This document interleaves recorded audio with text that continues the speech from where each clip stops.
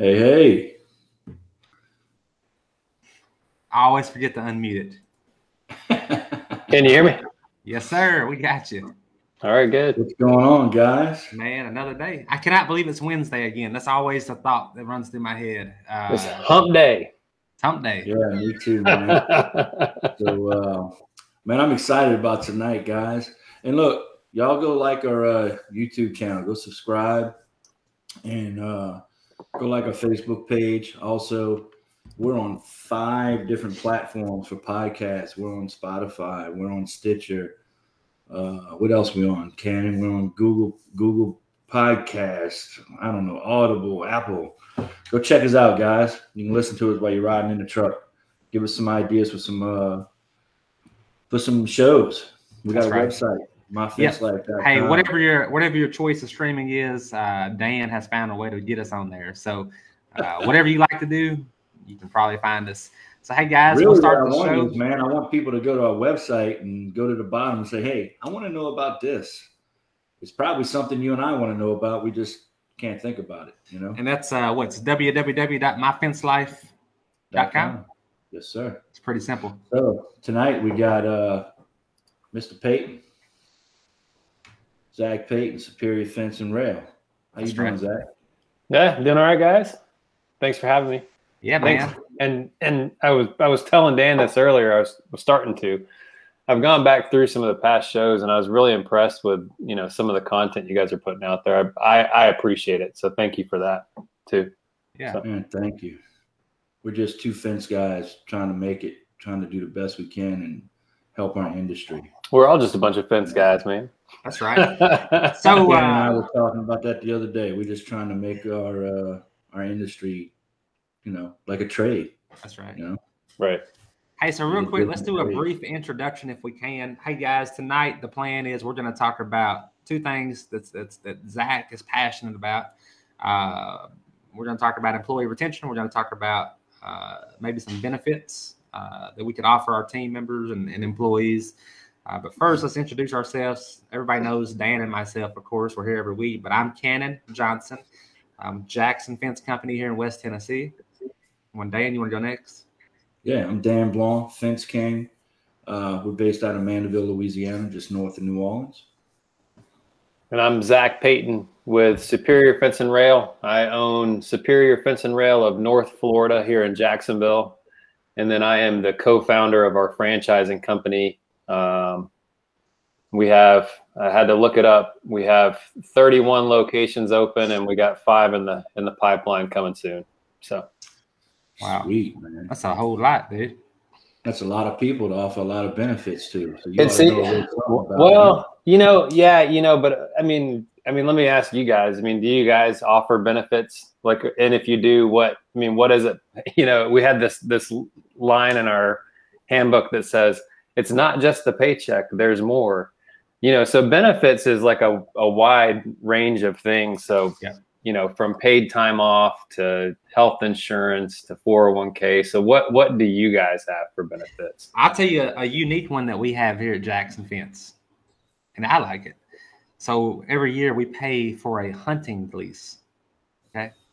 And if you work here and you have a TWR, Tennessee State game license, you can hunt and fish on this piece of property. It's about 280 acres. Okay. It's hunt land, but it's something that I enjoy doing. And a few years ago, it was when we were much smaller. We're still very small, but when it was just 3 or 4 of us, we all had the same kind of commonalities, and we all liked the same things. And hunting and fishing was one of those. And that was a decision that we made then.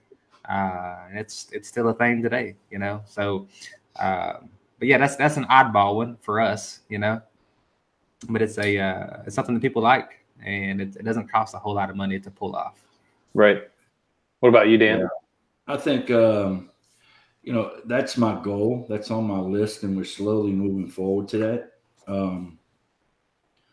I talked to my guys about, hey, look, the more efficient we are, the more proficient we are, the more money the company makes, which is going to allow us to do what we need to do to offer you benefits and so forth.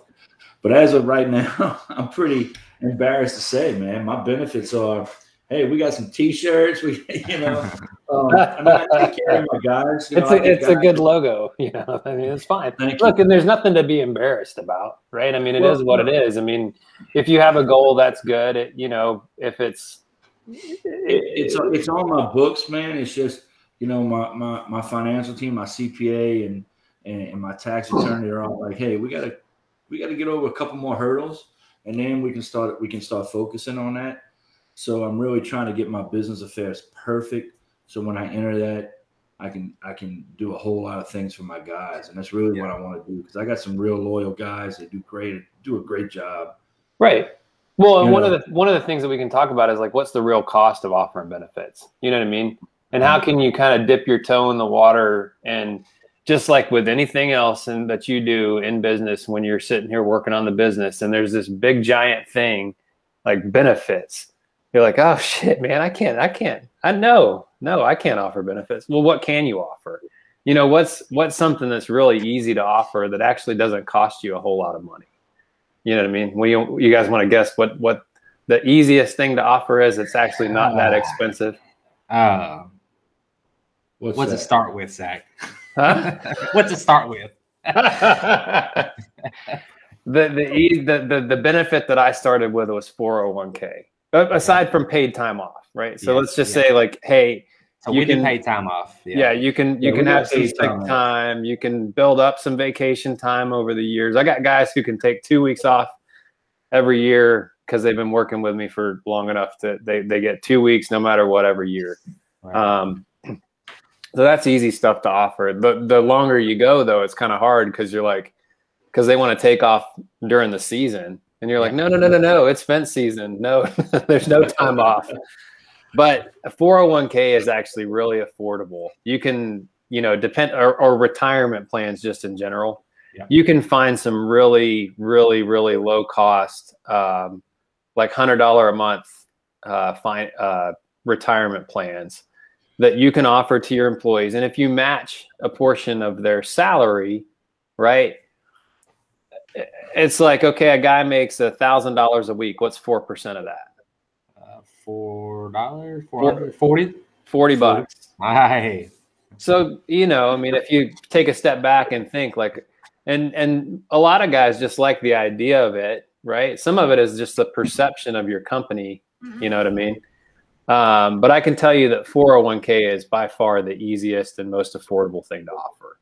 So do most of your people take advantage? Hey, I want to say something. I just remembered I do have some incentives that I give my guys. Okay. I got one of my guys. I opened a brokerage account for him. Well, I put him in touch with my brokerage guy. So look, if you open a brokerage account and you put at least $200 a month in, I'll put $100 a month in for you. Yeah, so there you go. I started that with him. Another thing is I pay my guys to eat lunch. I don't deduct for lunch.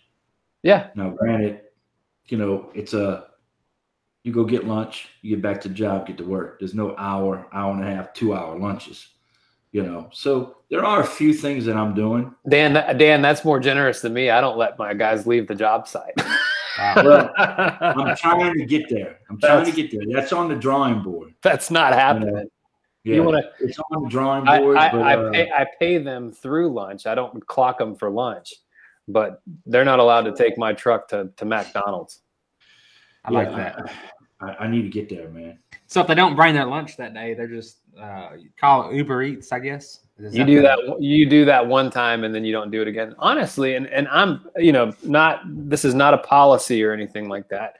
But when I'm out there working, I don't want to eat lunch. Yes. I want to work. I drink. I can't even. I'm sweating so damn much down here in Florida that I don't even have to stop to pee because I'm sweating it all out. But I don't eat all day without peeing. No, they got too much damn work to do. I'm not stopping to eat. Right. Now I've had a couple of heat injuries, and that might have factored into it. I used to have guys that would come to work for me, and they'd want to get something to eat, and they get a po' boy, eat the whole thing, and they're throwing up. I'm like, man, I get a hamburger, cut it in half, eat the half at lunch, and I'm eating the other half at 3:00. No, you can't do that, man. You're gonna. It's too much. So Zach, you just pay them through for the whole day. Is that what you said? Yeah, and I'll tell you, I pay for drive time too. Yeah. But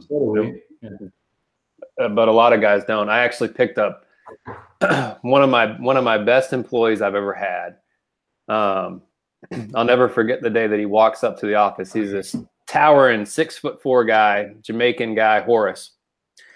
And he walks into the office, and I'm looking out my window. I was like, oh man, who's this guy? And I walk out front, and I'm like, who's that guy? And they're like, oh, he applied for a job. And I, picked up his resume, and I read it. He had 6 years with a company, 4 years with a company. I'm like, hold on a second. I chased him out in the parking lot. I was like, hey, come back. He was leaving the company that he was at because they didn't pay him for drive time. He turned out to be one of the best. I mean, he's actually just quit on Friday. And he's gone to Daytona. He's a partner in our newest Daytona office now. Wow. Oh, wow. So, yeah. So very, very proud of Horace. But, for people who want to worry about whether or not they're paying drive time, there's a lesson there, so.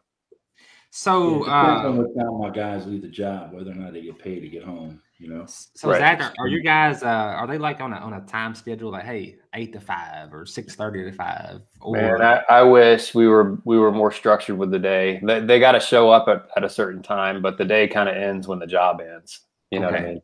So you don't ask them, hey, you guys are done with Johnson. I need y'all to head over here and help on the bunk. No, we will. We will. If a crew finishes early, they get punished with more work. No good deed goes unpunished, right? Yeah. We're the same way. And I tell you what, when I started doing that, my schedule was 4 weeks out. It shrunk to 2 weeks. Yeah.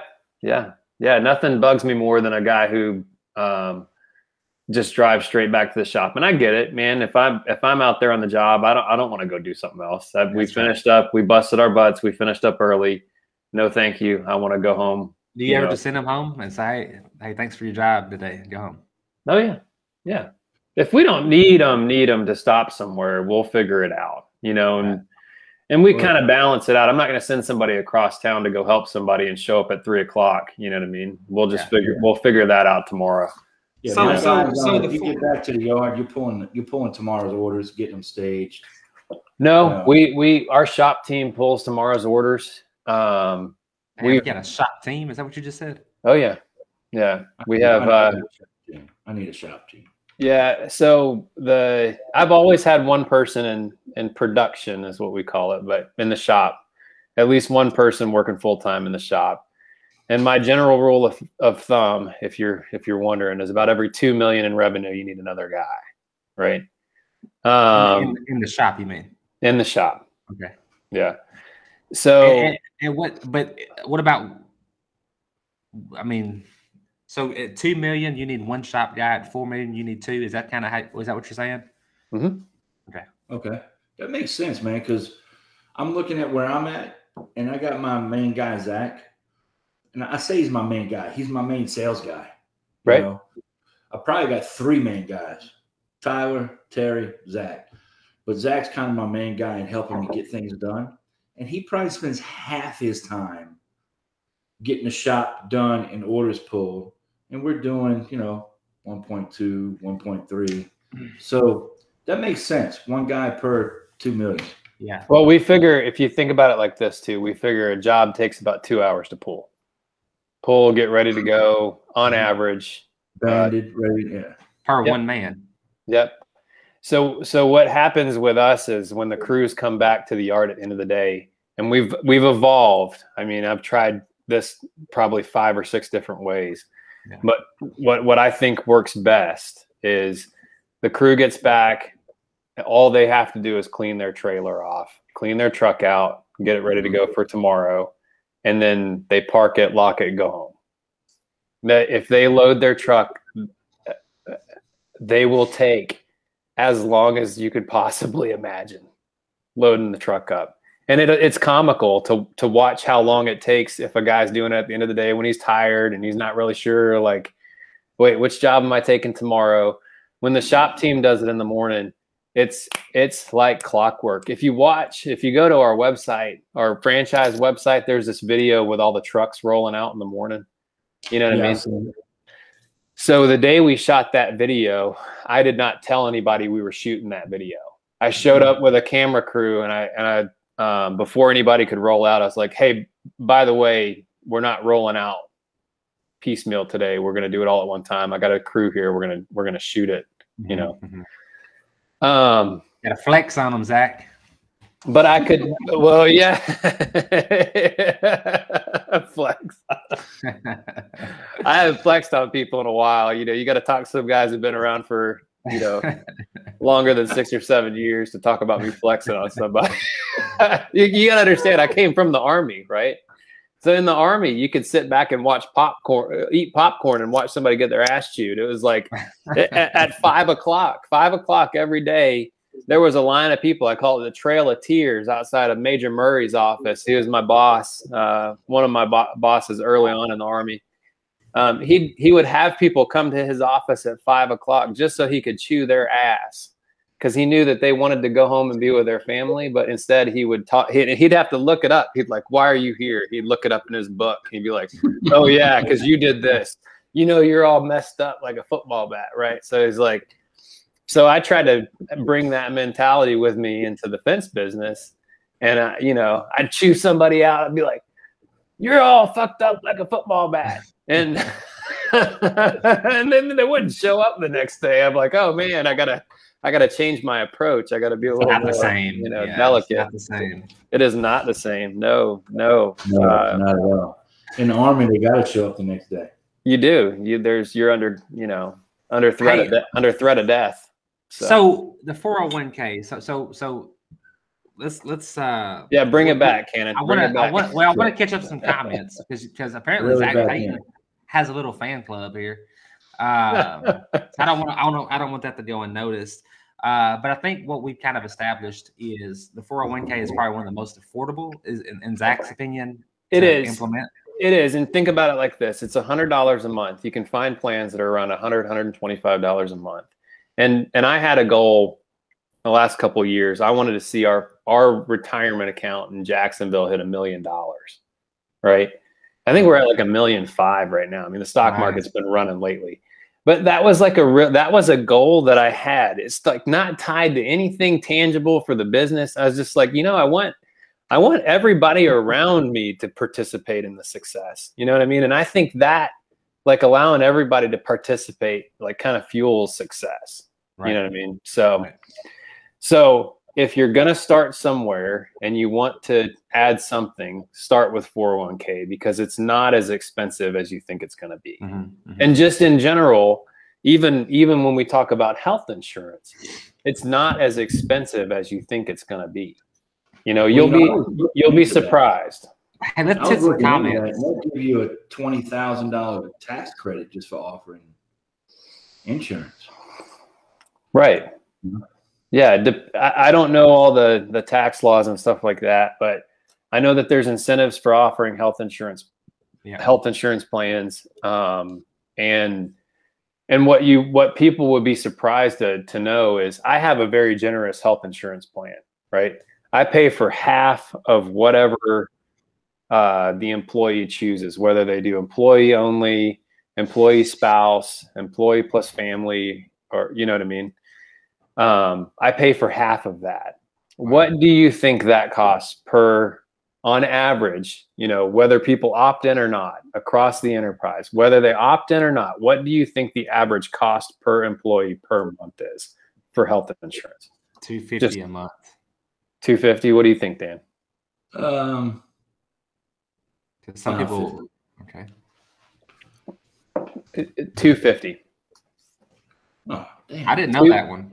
$250 per month per employee to offer a health insurance plan. And I'll tell you why it's important to me. Number one, I would not work somewhere. Somewhere that didn't have health insurance benefits. You know, it's one of my number one things on my list, man. It's not that expensive, Dan. It's really not. And I'm generous, and it's $250. So Zach, are you shopping? I don't. You don't have to say who or where, but like, are you shopping local providers for this stuff, or if you want to share, you can share. No. I have a local benefits broker, local to Jacksonville, They actually just got bought out by some national company, so I don't even know who they are anymore. So but it's a benefits broker, so they help you with the 401k and they help you on all that stuff, or they're mainly on insurance, right? So health insurance, life insurance. We have a pretty robust benefits package at this point. But what was I going to say? If you're starting out, I thought about this. The AFA has a national benefits broker for health insurance. And you can start there. If you're not a member of the AFA, you probably should be, right? You should be if you're committed to the profession of fencing, and you want to build a business. I think being a part of professional organizations is important. I never got the CFP, but I got the CFC, right? I've sent people to the gate automation schools. So I think that's and I go to Fence Tech every year. I'll be there in February in Dan's backyard. I'll be there. Yeah. In force, right? Hell yeah, I can't wait. I'm pretty excited about it, but yeah, so you can use the AFA. You can go to a local benefits broker. I started with my insurance agent when I did this, and I didn't start this when I was a big company. Just for the record, I started this and went through this when I had less than 10 employees. That's when I started offering health insurance benefits and 401k. So yeah, for the record. No, that's nice. Hey, let's hit some comments. And Zach, you've got some comments here. So the bad thing is we can't directly see the name, so we're going to have to try to figure out who is who. But before we move forward, I just want to say, hey, man, I appreciate you coming on the show and promising to not put a Superior Fence and Rail in the Jackson, Tennessee market. It means a lot to me. Yeah. I can promise you this. If anybody's worried about Superior Fence and Rail coming to town, you should not be. We are not, what I worry about is a low price budget fence option company coming to town. We are not that. We are not. I don't understand why you don't have more fence guys that are running a successful business and say, hey, you know what? I could yoke up with these guys and rock and roll. I know how to run a business. These guys got a business plan that obviously works. Why don't I adapt this? How much money does it take to get started? I talked to you the other day. I was like, why? This is pretty appetizing. I'll be honest with you. I think that I've had the conversation with a few guys, right? And what I think it boils down to is, you've bled on that logo. You bled, like literally bled. Mm-hmm. I've bled. I've had guys pick me up off the ground and carry me back to the truck at the end of the day. Yeah. You know what I mean? Yeah. Because I busted my ass so hard out there putting a fence in the ground. So you'd be surprised at how loyal people are to the brand that they've developed. And I think that that's the main sticking point. I know of one franchising company that has had success recruiting from within the industry that they were in, right? So I've thought about talking to them and kind of figuring out what their strategy is, because there is a huge advantage to taking the model that we have and applying it with someone who knows the industry, who wants to build a business. I see so many people asking so many questions in the forums every single day, like, what's your favorite software? You know what my favorite software is? It's Fence 360. I saw that on a forum today. What's your favorite software? My favorite software is Fence 360 because it's a software program that we developed for our business that has helped people scale to. I'm not kidding. We have a company. We have a franchise in our group that might be an 8-figure business within the first 3 years. Like legitimately, like almost beat me in sales last month. Posted $900,000 in sales last month in 3 years, right? Mm-hmm. So yeah, I'm really interested in talking to people who want to skip the line and figure out like, okay, well, and in this day and age when it, when you look at what our value proposition is as a franchise, buying power is one of them. And you say, okay, buying power. A lot of people think, well, I'll get there eventually. And you'll get there eventually. You can buy like a, $30 million vinyl fence customer. You can buy like that someday. There's really not that big, of a difference. Depending on where you are in the country, there's not that big of a spread there. But, there's a whole lot of stuff that we can bring to the table. I would be really excited to talk to people who wanted to, join our team, who are already in the industry. We haven't we just haven't had a lot of conversations with folks. I understand what you mean by people not wanting to let go of that logo and business. I mean, I can't imagine me letting go of this. I love your logo, Dan, by the way.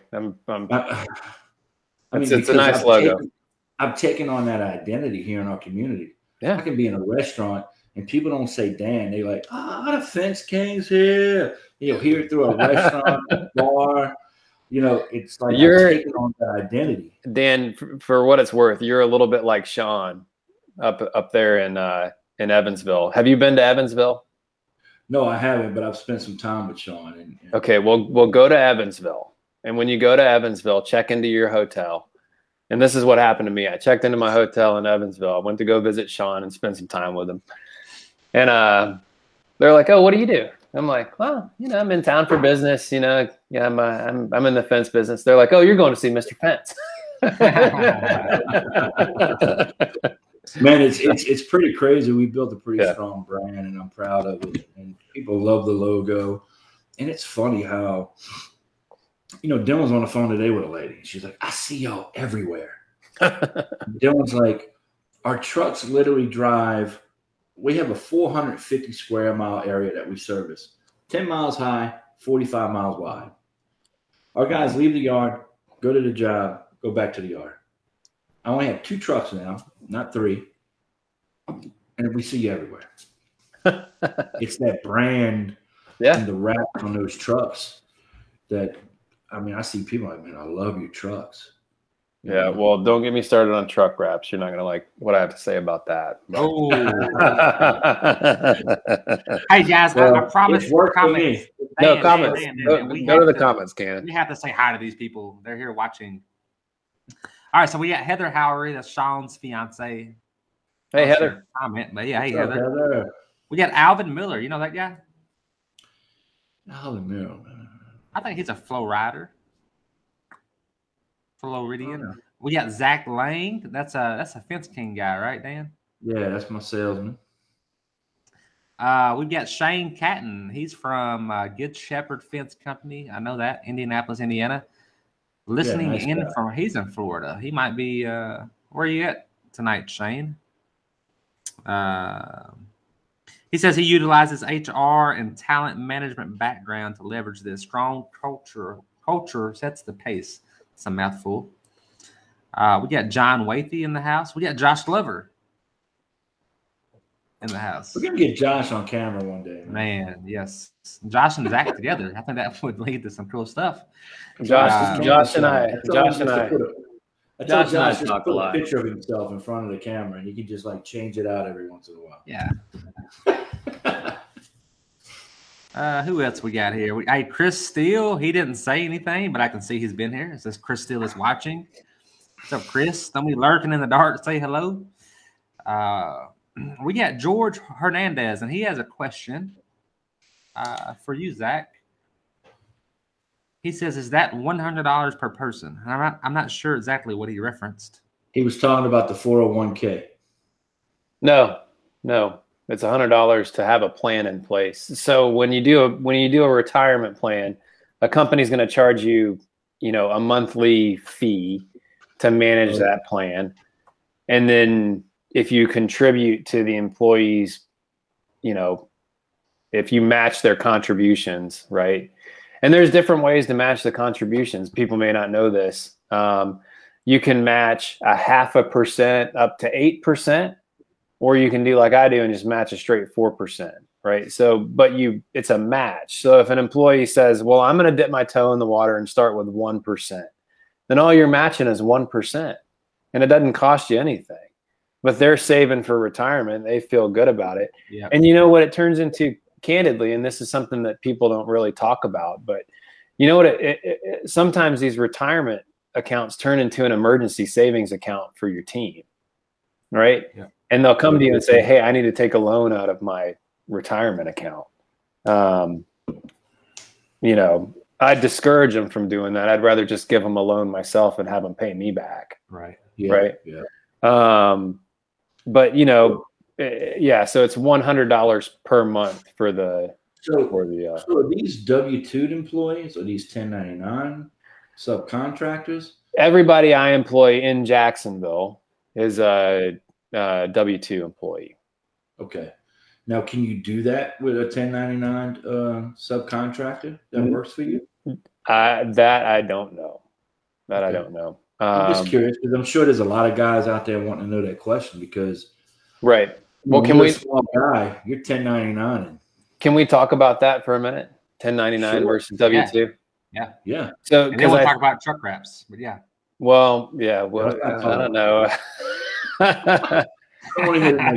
So I see a lot of people talking about paying guys as subs. It's prevalent here. I've seen it a lot. Our Charlotte office runs into it. People like to blur the lines when it comes to 1099 employees versus W-2. And it's all good until somebody complains to the Department of Labor, and then you're going to have some bureaucrat up your butt asking you questions about, well, how do you pay this person? And so I think people really need to understand the difference between, you know, if you have a 1099 employee, they set their own schedule. There's no such thing. Really. They have their own tools. They have their own insurance, especially as it pertains to installers, because this is really important, right?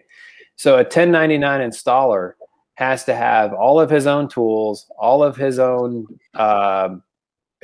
truck, his own insurance, all of that stuff. Do people get away with murder out there? Murder in the sense of blurring the lines between W-2s and 1099s? Every single day people get away with it. We have people who applied to work at a location of ours. They're like, oh, no, I'm a sub. They're like, okay, well, give us a copy of your insurance certificate. They're like, no, I don't have an insurance certificate. You just pay me by the foot. I'm like, no. You know, no, that's not how that works. That's right. But people get it so confused, and it's really not something that's very confusing, honestly. Well, what happens is you got a guy like that, builds good fence, and you hate to see him walk away because he doesn't have it, you know? Right. And I've been there. Hey, in the state of Tennessee, man, the work comp people are cracking down. Oh, yeah. I posted a few months ago that we had a random audit. We had a job site. The guy pulls up. His name's Ben. He walks up to me. I'm not there. He walks up to my guy, Brandon, and says, hey, can I see y'all's insurance certificates? You know? Yeah. And Brandon didn't know what he wanted, so he's fumbling through the damn glove box. He's like, man, this is what I got. You look through this and find what you need, you know?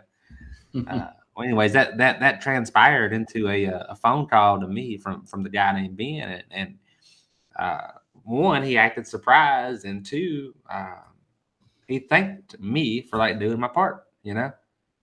And I ain't want to be a snitch or nothing. But I was like, hey Ben, let me tell you some places you need to be looking. I appreciate you coming to my job site, but here's 5 companies in town. Like, please go visit them and do your inspection there. Yeah, man. Like, I'm not trying to throw anybody under the bus, but like I've got some people in my backyard that make my life a little bit harder, make my business grow a little bit slower.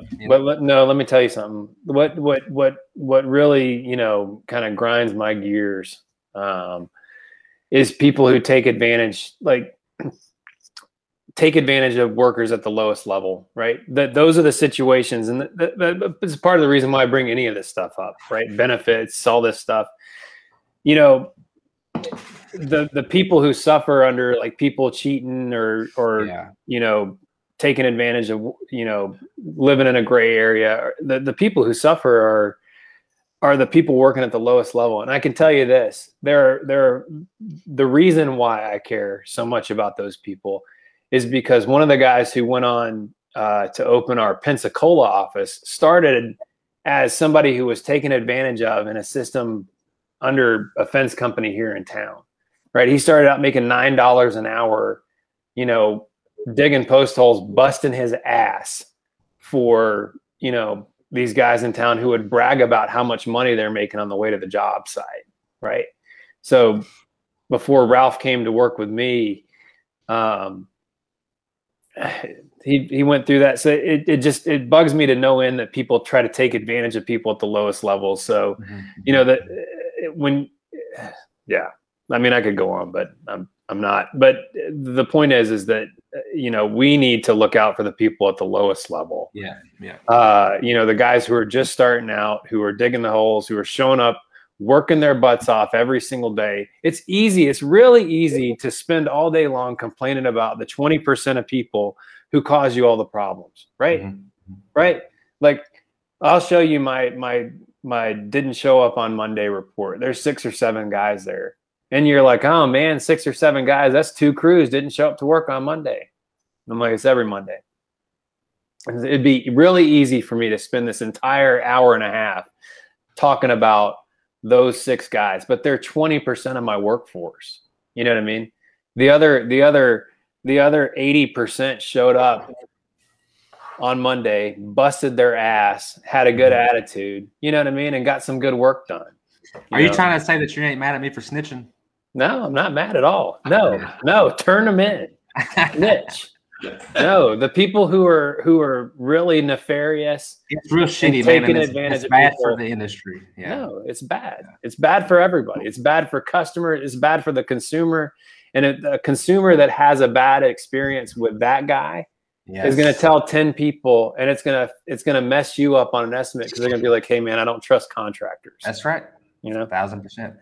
Hey, look, Chris Steele, he did chime in. He says, we set up health insurance, and I was shocked at how affordable it really is. It's obviously a step, but not as bad as I thought. That's cool. We also have Scott Jarrett right below him. He says, Scott Jarrett, I don't know, Zach, you know who Scott is? He's Digger Specialties. He's a sales rep for Diggers. Okay.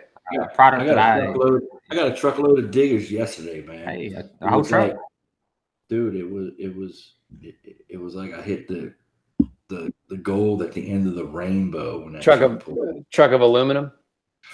Yes. Yeah. I heard Digger makes a good product. It's the best. It's the absolute best. We use other products at times, but it's the absolute best, and I'm proud to be a dealer. So, hey, Scott says, with the younger generation, do you feel that paid vacations are maybe more important to them than 401k and possibly health insurance? You know, there's a lot of talk about younger generations and, you know, different approaches. I don't know how much I buy into any of that.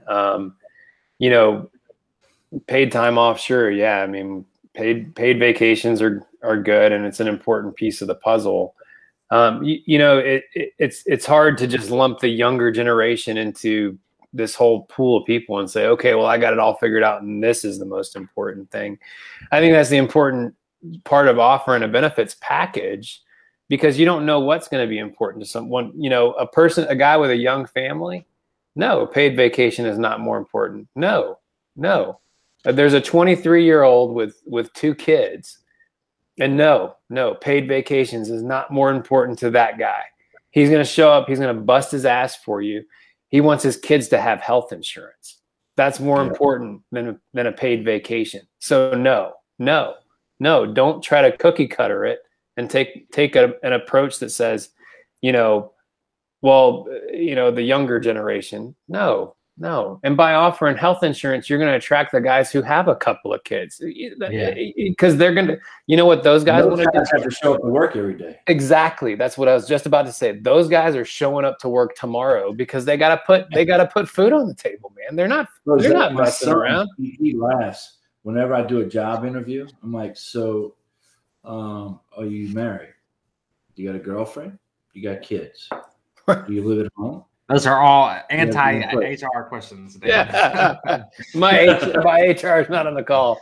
I'm not gonna confirm or deny anything there. Yeah. You know? So, those are all the things I ask, you know, and Yeah. my son's like, why? I'm like, those guys have to show up every day. Yeah, they got to show up to work. They're Mom not. and daddy's not paying the electric bill. Mom and daddy's not buying Yeah. groceries. You know, I got a guy that works for me, and he shows up. He's a great worker. He shows up, but he doesn't show up. Well, he's living there with his girlfriend at her mom and daddy's house, and you know, so.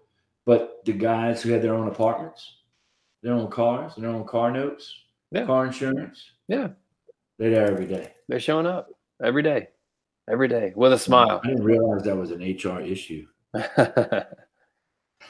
Hey, so this is a Kelvin, edit this portion of the video. Hey, here's a friend of mine. He says we have a couple of guys. We pay them cash. We really want to change over to W-2 team members. What's the best way to go about that? Just you know, I mean, at the end of the day, you have to decide that you're going to go legit with this thing, right? Like you're going to go legit. Like you can run a side hustle. You can run, you know, you can be a grain of sand at the beach or a needle in the haystack, right? And you know, you could slide by for a long, long time and nobody will ever figure it out. And you can pay people cash under the table, do whatever you want to do. But at the end of the day, if you're going to go legit, you just need to just do it. Like take the Band-Aid off and stop wondering like how long you have to quote unquote, you know, just get your name out there by selling jobs as cheap as you possibly can. Like stop doing that. You know, go build up a little bit of a cash reserve so you're not, you know, you're confident you have enough money to cover yourself going into it, and then flip the switch. Go sign up with ADP, sign up with Paychex, any of the payroll providers that are out there. I can tell you, I can run payroll whatever day of the week I want to, whatever time I want to. Yep. I've used ADP for a long, long time. And it's not anywhere near as expensive as you think. Intuit has a payroll solution for those of you who are using QuickBooks. I'm sure Xero, if you're on Xero for accounting, they have some sort of, you know, whatever payroll solution you want to go find. Go find a payroll solution, put your guys on payroll, put them on direct deposit, and just rip the Band-Aid off, and then see what happens. You know what I mean? Like, can you afford to actually pay payroll taxes? And the wage. In those guys' defense, they're just starting out. I mean, I was there. Hey, just starting out. Hey, man, you want to come work for me? I'll give you $150 for the day. You know, whatever the case might be. Remember at the beginning, I said, you know, this is for guys who want to build a business, right? This is for guys who want to build a business. If you want to have a job, you're climbing. And as long as you're climbing. And I'm like, okay, I'm reaching for the next run. All right, I conquered that. I'm reaching, you know, and because I'm still there. What you don't want is to worry about doing something illegal while you're trying to climb that ladder. You know what I mean? So just eliminate as much of it as possible. Rip the Band-Aid off and go on and do it right. And this particular guy, like, I'm not gonna say his name because, you know, he shouldn't be doing this. But hey, listen. Dude, I like you. He's in my market. And I'm going to tell you, the first thing you do is you got to charge more money. Like, that's the first thing you got to do. Like, exactly. These $5,000 fences, I promise you, people are happy to pay $7,000. Like, I see y'all's quotes, okay? People pay $7,000 for the $5,000 fence. I promise you, they do, you know? But at the end of the day, that's what you have to do in order to cover these expenses. Like, you can't just pay somebody $15 an hour. It costs you more money than that. Stop trying to get your name out there. You know, if you want to if you have people who are working for you consistently over week in and week out, the same people, go pay for a payroll company subscription. You know, it's like it's subscribing to a piece of software. Literally, my payroll software expense falls under my software subscriptions, because that's all it is it's a piece of software that allows you to enter in the number of hours that person worked, at this wage, Yeah. and then it pays it. And then when you run payroll, it deducts out the amount of money that you need to pay that person after taxes. It deducts the payroll taxes out of your account and any other deductions that you have to take out. And then once you do that, you know what it costs. Then go back to the drawing board and say, hey, listen, we can't charge this for a fence anymore. We have to charge this, you know? Right. Hey, I see the comment on using subs. Pull that up. You find out real quick how much you can't charge for a fence. And hey, when you do you got a CPA going, hey, Dan, you owe, $7,000 in payroll taxes. And you're like, I can't pay that. Well, you need to charge more. Man, listen, we got people every day that thinks we're trying to take advantage of them because there's so many other people around us that just aren't running a correct business, you know? And my response to these people, I don't say this to them, but like, man, if you saw how hard I had to work, you would realize I'm not overcharging anybody, you know? Like, look, we had that problem today. Dylan priced a job against one of our competitors who's doing everything he can to beat the system. I know he is. And he's like, dude, we're X amount of dollars a foot. And they're like $5 a foot cheaper. And we don't price by the foot, but we did some math. And, I was like, hey, pull the gates out of that. Do this. Let's see what our per foot price is to compare to the quote that we just got from a customer. And I'm like, no wonder they're booked for 8 weeks. No wonder, you know what I mean? All they're doing is they're just building a checking account. When you build a business, you'll always have a checking account. But when you build a checking account, you're not going to have a business. Right. And that's all they're doing. These guys have been doing this for 30 years. 30 years. I can't explain it. We run up against it every single day. And if you can imagine, I've got I'll be right back, guys. I got to take care of something. I've got 9 guys out there having that conversation every single day. You know what I mean? In Jacksonville. So I don't know. But the comment here is, what's everyone's opinion on using subs? I'm all for subcontract labor, right? I had a guy who worked with me for I want to say 6 years when I got started. He was a subcontractor. When he first started, he was my only crew, right? And like 6 or 7 years later, he looked around the table. We're having our install meeting every Wednesday, and I had 5, employee crews around him.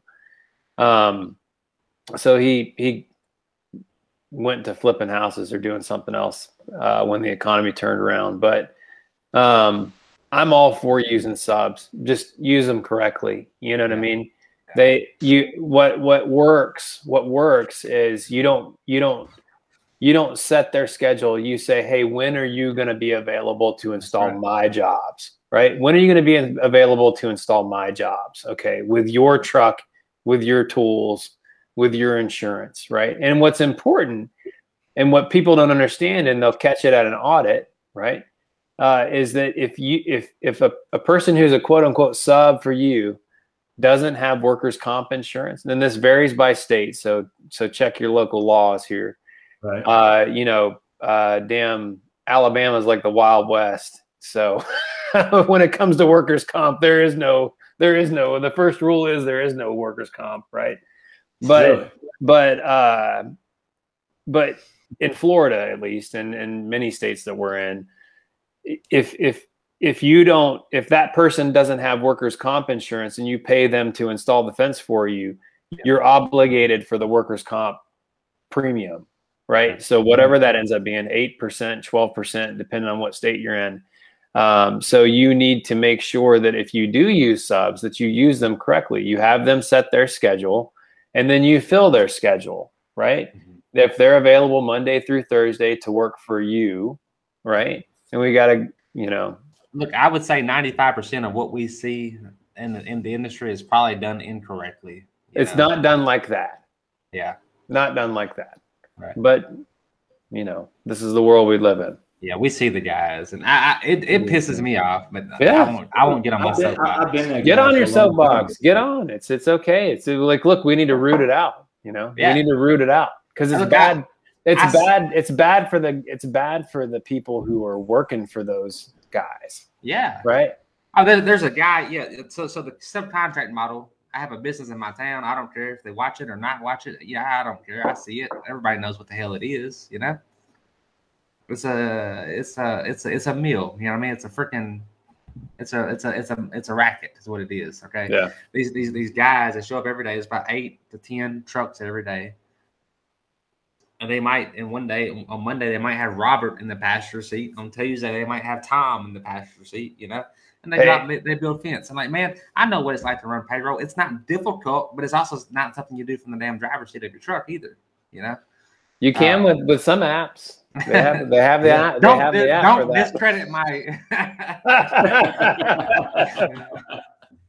Hey, somebody corrected me on Alabama. I apologize if I'm incorrect about Alabama. I was under the impression that workers' comp is not required in Alabama, but somebody put a comment there saying that's not true. So, like I said, I am no workers' comp expert on a state by state basis. That's for sure. You know, so I really love the way Cannon's frozen right now. He looks really great. If you could, Cannon, you need to go back and see this. You're like, it's perfect. I was wondering why I got so quiet all of a sudden. Cannon, I feel like he's like, Mr. Blanc, what are you doing back there in the classroom? He's coming back. Oh man, that's good, man. That's well, good. look, man, we're all going through stages. I'm going through some stages, and I'm doing everything I can to take care of my guys that have been loyal to me. But look, you know, when we were talking about benefits, I know these aren't benefits, but when I have guys that hey man, my driver's license bad, go get your driver's license. No, I'll pay. I'll pay to get your driver's license. Dan, pay me back a little $100. You know, I did that 2 weeks ago. You know what I mean? Like that's what I'm talking about. Mean, it's not just about so if you're trying to take care of people, if you're trying to take care of people, because I look at this guy as he's going to make me money. I look at it as I had a guy that twisted his knee. I put him to work for 2 weeks doing paperwork and clerical stuff. Let's put money in his pocket because I wanted him to pay the bills. No. Let's talk about that, right? Because did Matt talk about experience mod for workers' comp? When he was briefly. I am working on that big time. We're having safety meetings every Tuesday morning. Well, let me tell you something. Return to work. Return to work. If you are building a business around employees, one of the things you need to learn right now, if you're watching this, write it down, take a note, return to work policy, right? Start it tomorrow. Find it online, Google return to work policy, start it tomorrow. If you have W-2 employees that are working for you in the field and you're worried about your workers' comp insurance rates, right? You know, a lot of people don't understand how workers' comp insurance rates are calculated. But let me tell you something. What you do not want to have hit your workers' comp rates is a lost wages claim. Yeah. So return them to work. So if somebody gets hurt, they have got to come to work. I don't care what they do. They can. I do care what they do. I found somebody sleeping in my conference room, and I sent them home. I said, you're not gonna sit here and sleep. You got to watch the safety videos. You got to pack screws for aluminum fence. You got to do whatever you got to do, but you will work 80% of the hours that you normally work. But return people to work because that has a dramatic impact on your mod. That's what I did with Terry, man. He twisted his knee. He was out 3.5 weeks. Yeah, I'm sitting in the office and I'm like, Dylan, can you imagine not working for almost a month? Imagine what Terry's doing right now. We got to do something. I called him up. I'm like, hey, Terry, can you walk? Yeah, I can get around. I got a knee brace on. I'll get your ass to the office. Yeah. Go to the yard. straighten the shelves, make an inventory list, make an inventory list of the yard, make a list of everything that needs to be on a truck every day, everything needs to be on a trailer every day, everything we do when we get to the job, midday video, end of day. I had him doing all this just to keep him working. Yeah. I got a guy cut the tip of his finger off. I don't know if I told you about that, Cannon. I had a guy cut the tip of his finger off with a skill saw. You know what? I paid him every day, so I didn't have a loss on my workman's comp. Yeah. It was cheaper for me to pay him. So we'll do math, right? You can do math real quick. Get the math involved. Now. Don't ask me. I don't. No. Spot while I go with the 10% of 4,000 or whatever. Yeah, you got it though. He's 40 was the answer. So here, look, here's math, right? So my mod in, we'll call it 2014 was 0.76. So I was getting a 24% discount on 8%, which is a lot, right? Okay. So we hire a guy. We make some exceptions because he seemed like a good guy, and we hire him to work with us. And within 90 days, he had a workers' comp claim. He threw out his shoulder. It was ultimately determined not to be work related, right? But we allowed him to miss time, right? We allowed him to miss time. He had $30,000 in missed time, let's say. So what did that cost me? My mod went from 0.76 to 1.04. So I went from saving 24%, right, to paying a 4% premium. And what was that? What was my payroll in 2015? I don't know what I could tell you. I don't know. It was a lot. Like it cost me about 100. It cost me 3 times what his loss was. It cost me 3 times that. I think it was like $150,000 that I calculated that it cost me over the next 3 years until it dropped off. That's why I fired my insurance agent because when it happened, he was like, he didn't counsel me correctly.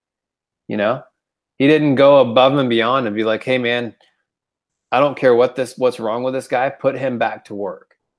Put him back to work no matter what. Like, let me tell you what's going to happen if you don't. He didn't do that. So I fired, and it was a friend of mine. I've actually felt really bad about it, you know? Well, when my guys put that truck on interstate, you know, I was on the phone. I had a 3-way with 4-way CPA. I'm real funny about that. My CPA, my tax attorney, and my insurance agent, we're all in the same loop. Everybody knows what everybody's doing. Right. We had a conference call. My guys are still sitting on the side of the road. The truck's tires are still spinning. The records haven't even showed up yet. What do I do? Now, it wasn't that I was trying to cover my ass. I was trying to cover my ass and make sure my guys did the right thing and the proper thing was done. Right. And hey, you pay these guys. You don't want a loss. Right. It's going to cost you 4 or 5 times that. Right. So I paid him.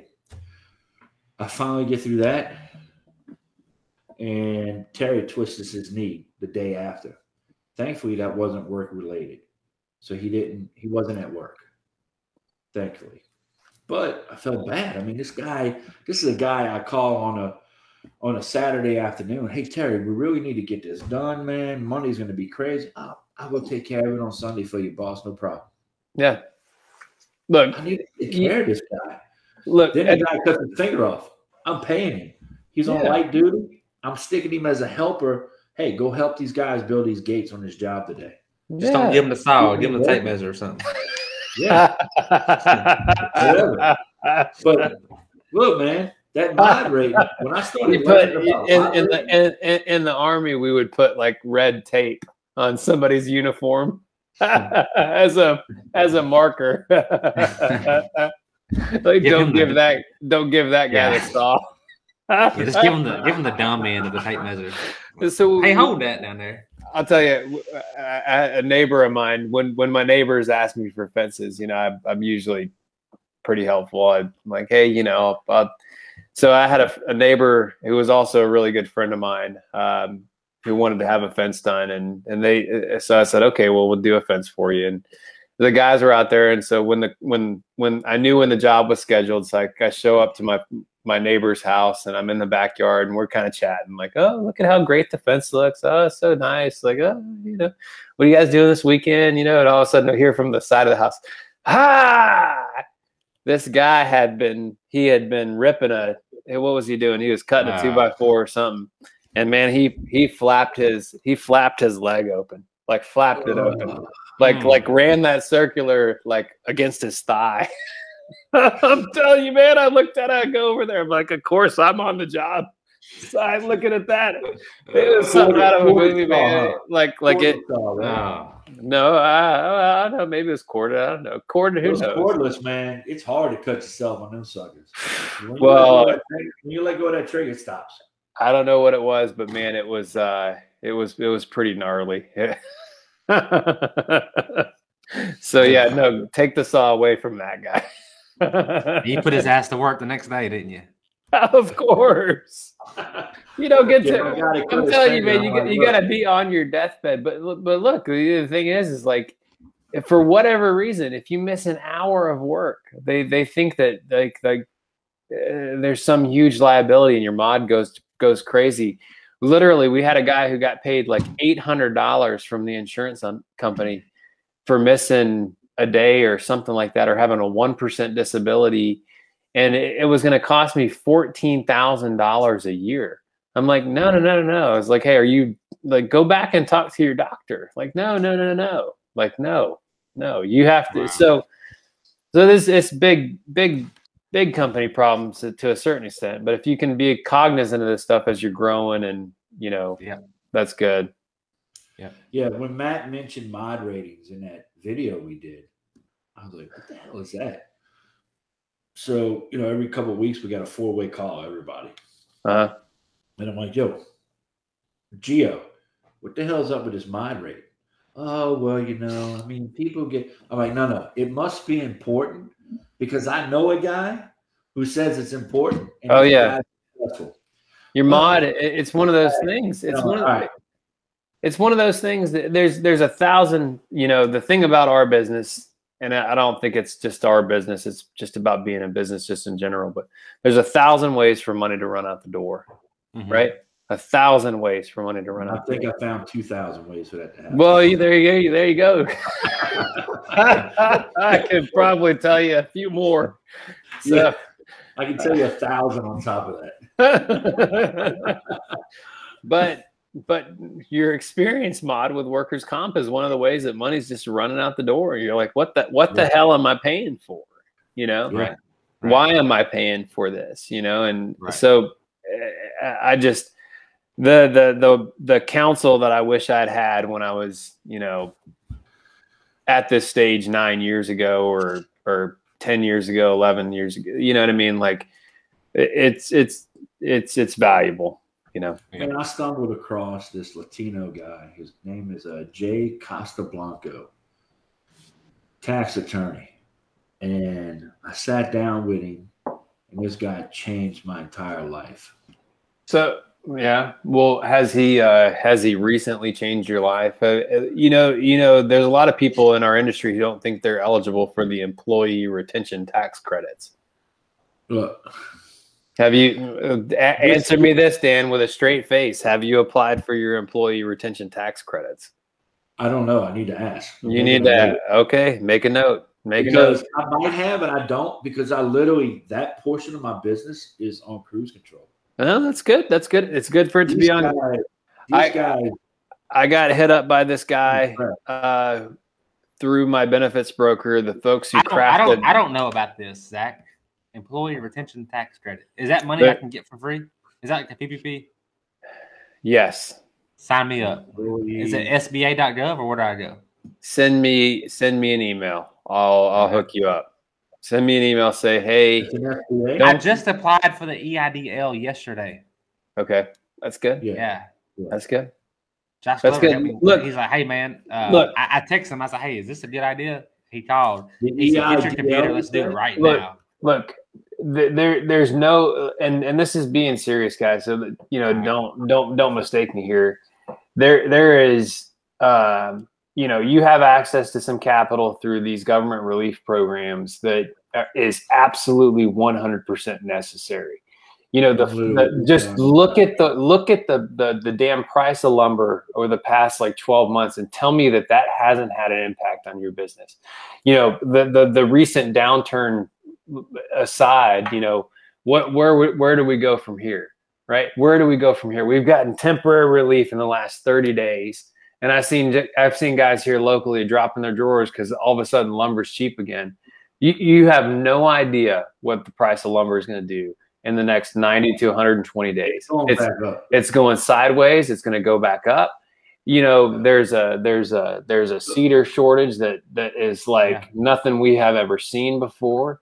You know, the price of vinyl could go up 10% tomorrow. You don't even know. Literally, the price of vinyl could go up 10% tomorrow.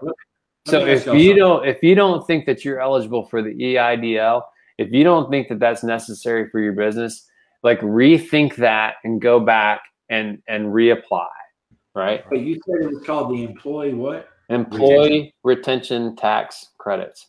When I looked at the criteria, I did not think I was eligible, but the folks who crafted the legislation explained to me otherwise. So Dan, did you pull it up?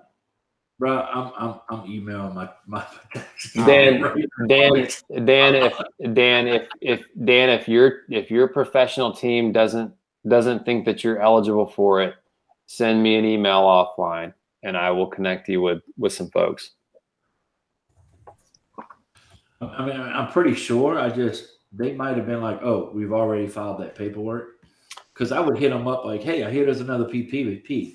They're like, "Oh, we already got that under control."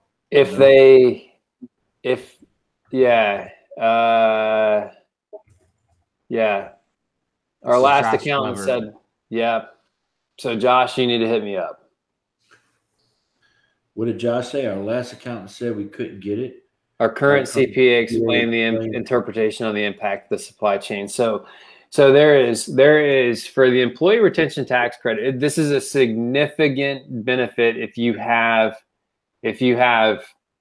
a big team, and even if you have a small team. Can I say something real fast? Yeah.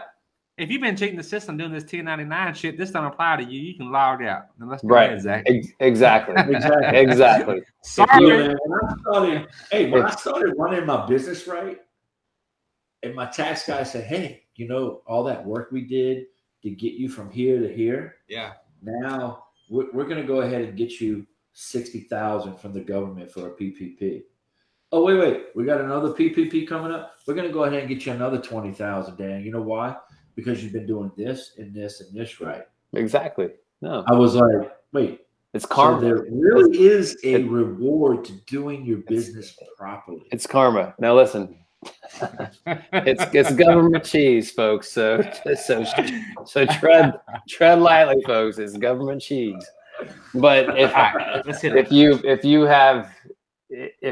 you're getting blowback from your CPA, and Josh is correct, you know, there's a way to interpret the impact to your business and just the supply chain alone. Forget hiring, forget all the shit we have to go through to deal with COVID every single day, right?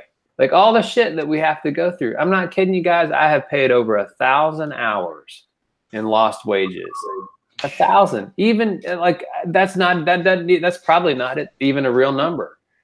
But that doesn't include the hand sanitizer I bought. No, that doesn't include none of that. No. So man, we probably paid 1,000 hours just trying to find a fucking cedar picket. You know what I mean? Like for real, you know what I mean? Zach, I'm about to rip this shit off my wall. On somebody's fence. Yeah. Zach, I'm not lying to you. Cannon and I have traveled. Cannon's like, dude, I found some cedar.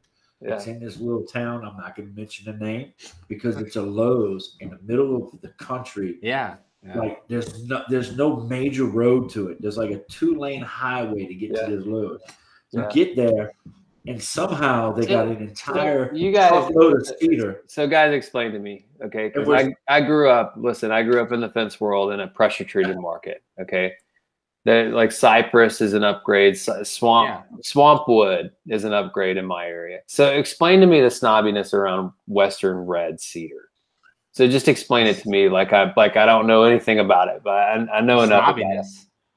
Well, Well, you can't- Western red cedar. I don't have access to it personally anymore. I got a yard That's how full bad of it it right is. now. I just ordered another 4, 8, 12. I ordered another 2,000 boards today. so Hey. all right. So Dan, so tell me, so Western red cedar. So Western red cedar is pliable. It's when you put it on the fence, you can push it over. You know what I mean? Yeah. 2 nails in the top, 2 in the bottom. Push the middle over. Boom, boom. Okay, so It's Japanese cedar. What do you think of Japanese cedar? It's That's crap. we Crap. get forced. Crap. We get forced to use. We call it Far East. Far cedar. East. Yeah. So Hell yeah. No, but there's a difference. Japanese. The only way I will use Japanese cedar or kiln dried cedar is if Okay. I'm doing a shadow box fence, Okay. if I'm doing a 6-foot Yeah. privacy picket, it's gonna shrink and swell. Look, man, I've You used Japanese cedar You say that across so the you have front no of other the option. fence, You know what I mean? and the gates swell shut when it rains, or the humidity gets to 98% here in Louisiana. Okay. People call me gates won't open. They're swollen shut. Look, 2 years So- ago, people said, "Hey, I would never buy vinyl fence from China." Now we got fucking ships getting Right. stuck in the canals with vinyl fence trying to get here. You know what I mean? Like it's serious. You know Was what I that mean? what clogged up the Suez Canal? Was the This is- vinyl fence from China? That's a bunch of fence ain't vinyl fence. And Look, that's why man, Stop it! Stop! Where's Josh? Where's Josh Glover right now? That's why it costs so much. Look, when it comes, Okay, so what about okay? What about Chinese cedar? Dan, tell me Chinese cedar. So, what are your thoughts on Chinese same cedar? difference? Same bucket. Same bucket. Yeah, Have they're you in the- heard of yellow cedar? No, I have not. That's a new one. What origin is that? Yellow cedar. Look it up. Look it up. This is my gift to you tonight. Look up yellow cedar. Is it like yellow wood? YELLOA? Not yellow. No. I will tell you this. I'm not against anything, man. Yellow Okay. cedar. My verbiage on my quotes say It's cedar. Cedar. Okay. Hell yeah. Because I don't know what I'm gonna have, and I don't And know it what's may gonna not be even available. be cedar in No. fine print. No, I'll tell you this. We don't know what it is. I have figured out a lot of things, but the cedar market is one of the things that I've been studying now for going on 2 or 3 years, and I learn something new every day. Every day I learn something. Look, my boy Trev has commented on here. Yeah. Trev hooked me up with this guy Brad down in Thibodeau. So I drove about 2 hours, 2.5 hours from my house to go down to Thibodeau to pick up lumber from this guy Brad I've never met. He runs a big company. He runs a big branch for Dufresne Lumber. And Dylan was like, "Why are you going down there?" I'm like, "I need to meet this guy Brad. I need to make an impression." So it's after 8 o'clock, so it's not a kid show anymore. So I walk into Dufresne Lumber. And Trev will tell you. Trev was like, "Man, you crazy." I walked into Dufresne Lumber. I'm like, "Hey, where's Brad?" And they're like, "Oh, down aisle 1, third office on the left." So I go down aisle 1. I got one of my guys with me. Third office, look in, no Brad. And I look up, and there's this guy talking. I can tell he's a vendor. He's got, the typical clip, the typical legal pad and leather, you know what I'm saying, writing stuff down. I'm like, "Hey, are you Brad?" He said, "Yeah." I was like, "So you the guy screwing my old lady?" Brad goes, "Maybe so. I can do business with you." So now, if I call any Dufresne Lumber, around this area. They're like, "Oh, you're the guy that asked Brad if he was screwing your wife." And they love me. I mean, anything from Dufresne Lumber. It's all because my buddy Trev hooked me up with this guy Brad. Is that what it takes to get product these days? So, I roll up in Brad's. I got this trailer, and Brad loads me down. Oh man! And Brad was like, "I'm glad you came because we don't get many people go up here and spend $15,000 and roll out of here with a trailer." So this guy Brad, he gets all these different types of cedar. So okay. I'm gonna ask him if he's got. Well, there is a difference, right? Trev's watching right now. He's probably laughing his ass off. Right? There's a difference between Japonica, right? And I don't know what the species is for Chinese cedar, but it's different than Japonica. I would say the Chinese I prefer over the Japanese. Do you really? Yeah. I didn't know there was a difference. There is a difference. It's not the same shit. It's very different, honestly. Yeah. You're talking to a guy who in Florida, the lumber market is just absolute garbage, right? So, cryptomeria is what it is. The Japonica cryptomeria, right? That's the yellow? That's not the yellow cedar. The yellow cedar is out of Alaska, apparently. Really? Yeah, no. But look it up. Figure it out. Got all these random trees in the world. Just like it's not self-identifying. I'm cedar. well, look, what's interesting is if you look at there's a guy up in Maine or up in the Northeast who has installed some hemlock panels. Do you pay attention to that guy? He's like, here's a hemlock job we did. And I'm like, man, I thought hemlock was a weed. I don't know what the hell is going on. Japonica, cryptomeria. I see the comments going here. Yeah. Anyways, it's not true cedar. What we're Western red cedar. What I don't think a lot of people understand here, because they haven't been exposed to it, is the area that you're in is a unique fence market, right? Dan, the area that you're in is a unique fence market. Cannon, the area you're in is a unique fence market, right? Go to Connecticut. Holy crap, it'll blow your socks off. Like, what's so much different about what's going on in Connecticut versus what's going on in Western Tennessee, what's going on in Mandeville, Louisiana, right? What's going on in Jacksonville, right? And then the nuances will surprise you, like what's going on in Boise, what's going on in Salt Lake City, what's going on in Denver, so everybody's in their own little unique fence market. So it's really interesting to see like what the differences are from market to market. And so the difference between cedar in one market versus what cedar in another market versus, you know what I mean? I'm just curious to talk about it, So yellow cedar, I mean, where can you find it? What? Talk to me. How does it compare to Alta? I love Alta. Is there better? Yellow cedar apparently is a very premium grade of lumber that they use to make oars. Right, oars is one of the things that they make out of yellow cedar. Okay. So there's a supplier that may not be named in this call who it's just like a random thing that's happened over the last 12 months. They're like, hey, what do you think about yellow cedar? Does it look red or does it look yellow? Because you'll get cedar, it'll be bright red, and then you'll get those whitish looking boards. It's a little bit light. Yeah. It doesn't have as much red in it. So my next question is this: what type of credit line you got to have to get an account with those guys? Shit, I don't know. Email me offline. These guys were like, "Oh, we got all this stuff." It was a weird call. I don't know that's really relevant to anybody.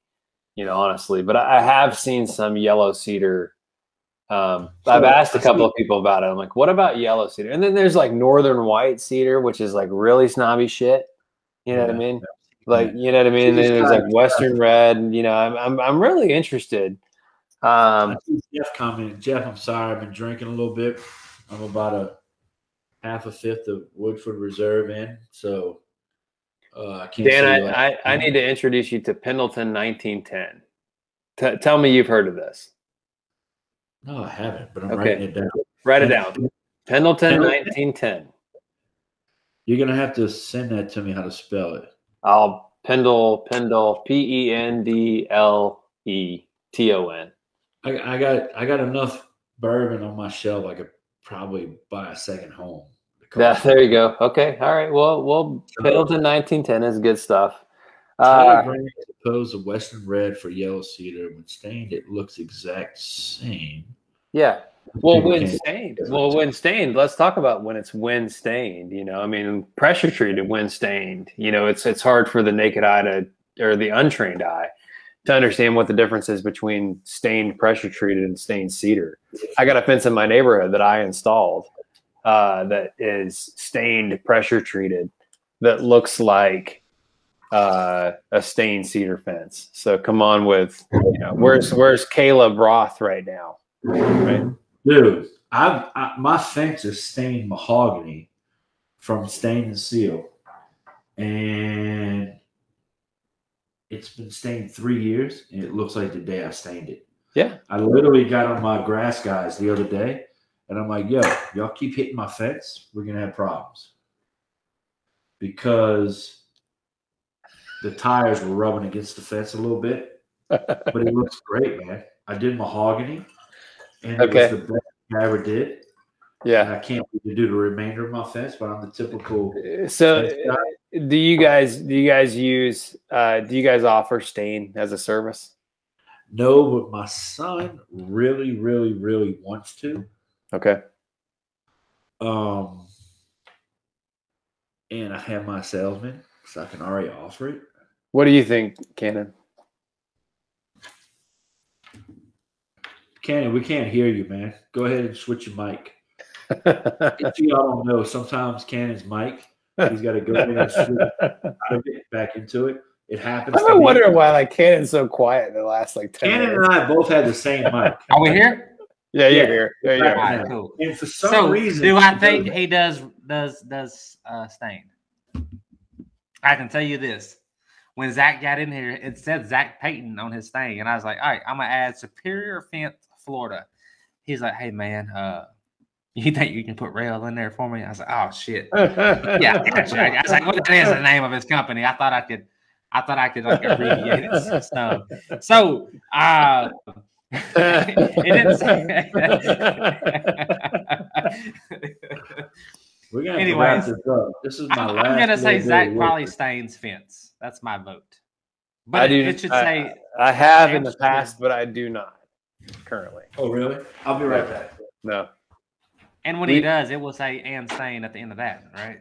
No, we don't offer stain. We did. I had a painter who was happy to do it. We had an arrangement. I said, I'll sell at this price. You stain at this price. We'll make money together. He's like, okay, that's good. Ready to go.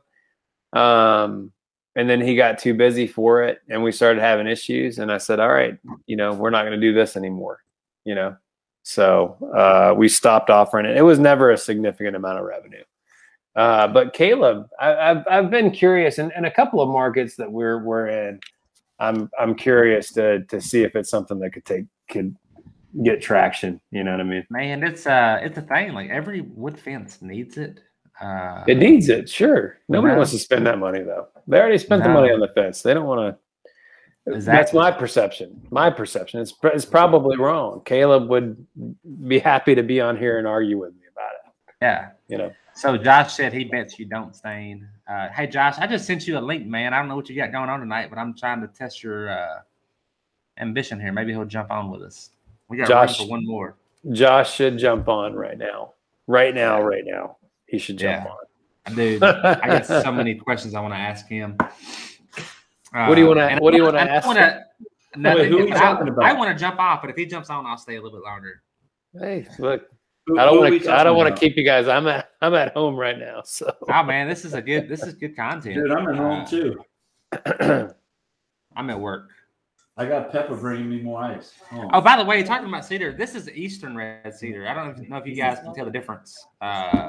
Eastern red cedar. So tell me about that.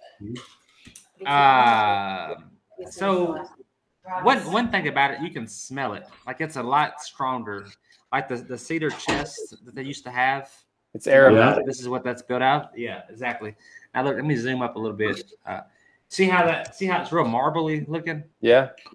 That's one of the distinct ways of knowing once you have Eastern red cedar. This actually come from a sawmill up in Kentucky. Okay. We were short, and guys said, "Hey, I got some. Would you want to try any?" And I ordered 1x6s out of all things. Like I don't know why, but I put it on the wall. That's interesting because there is in a couple of markets I've seen an inland red cedar, right? That's a premium board. I don't know if you guys do a lot of pressure treated, but it's akin to ordering like northern red pine, right? Versus like the southern yellow pine that's grown in Brazil. Have you ever looked? You look at the ring marks on the end of the boards, and it is just so dramatically different. Yes, you know, the ring marks on northern red domestic versus Halco sells that red pine. Do they? Yeah, but I can't. If I put that up in someone's yard, they're gonna be like, "This doesn't look like anybody else's fence on the block." Yeah. So how do you do that? It's like you bring the boards with you to the sales appointment, right? Look, Master Halco is like the Google of the fence world. They kind of control things. You know what I mean? Like I love Master Halco. Their parent company bought Alta. Now we can't get Alta. They also have the patent on Postmaster, and if you haven't noticed, like there's a shortage of Postmaster posts. It's like what I got going on over there, you know. Ken, I keep telling you, if you need Alta, I can order it, put it in my laydown yard, and just come get it, bro. And I need Postmasters too. They got me hooked on these two things, and then I got them. Postmasters. You know what I mean? Well, Benford has an alternative to the Postmaster. I don't know Lifetime? that it's Oh, that's that Lifetime post. It's about the same thing, isn't it? You know. Look like it. Yeah. There's C channel posts that are available. They still use brackets though, so that's a drawback. And then there's and then you got to go with the old tried and true round post with brackets, right? So there's a Lifetime post that's apparently black. Yeah. So I literally apparently Saturday and Sunday, like a couple weeks ago, I bought 3 bundles of 8-foot Postmasters, cut them up, welded them up, made our own 10-footers. Okay. Because I needed them. So now I got Chris Steele inbox me. Yo, bro, I know you got some 8-foot Postmasters. I saw. Yeah, he's like. And then I got Harold over at Master Halco going, hey, didn't you say if we got some 10-footers in, you give me some 8s? And I'm like, yeah, but only if you got the 10s. If not, I'm cutting these 8s up and making 10s. Right. Oh, I don't have 10s. I'm like, well, get the 10s in and I'll give you these 8s. Because apparently there's some people that are digging. Because you want to drive those posts for a 6-foot tall fence, you want to drive that post to a 4-foot depth. Is that right? So you got to be careful. ASTM/AFA says half the height of the fence, 36 inches. But then there's an asterisk, and that asterisk, when you read down, says depending on soil type. So if you're in my area, 40 inches is more than fine. Okay. I can get away with 36 inches, but I drive them 40. I thought you said the asterisk was like. Now, if you're in Chris Steele's area, he's in sandy ground. You got to drive him 54 inches. Right. Cannon, we can hear that. Hello? So Hey. Chris is going 54 inches. So Yeah, you hear me? So here's the deal. I don't see a link. I'm getting ready to jump on this bitch. Oh, I sent it to your email. Wait, what are you doing? Who is that? Is that Josh? All right, see ya. Is that Josh? There's Josh. Josh? What? Dude, you don't know how long I've been trying to get Josh on camera. Is Did y'all hear Josh? that? Yes, we heard it. I might have to go get some more liquor Can't hear drink, you guys. now. I don't know. Dude, look, I can call. We can't hear you. Can't hear you. Cannon, we can't hear you. Zach, I can call Josh. I don't care any time of day. Like, hey, Josh. If Josh has got the answer.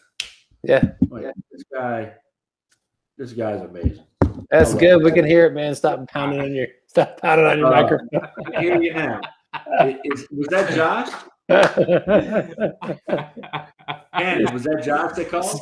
Yes, yeah.